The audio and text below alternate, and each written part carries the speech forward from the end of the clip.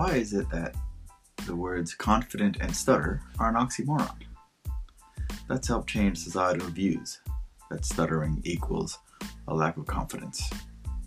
Let's speak confidently, irrespective of the level of fluency or disfluency we may experience.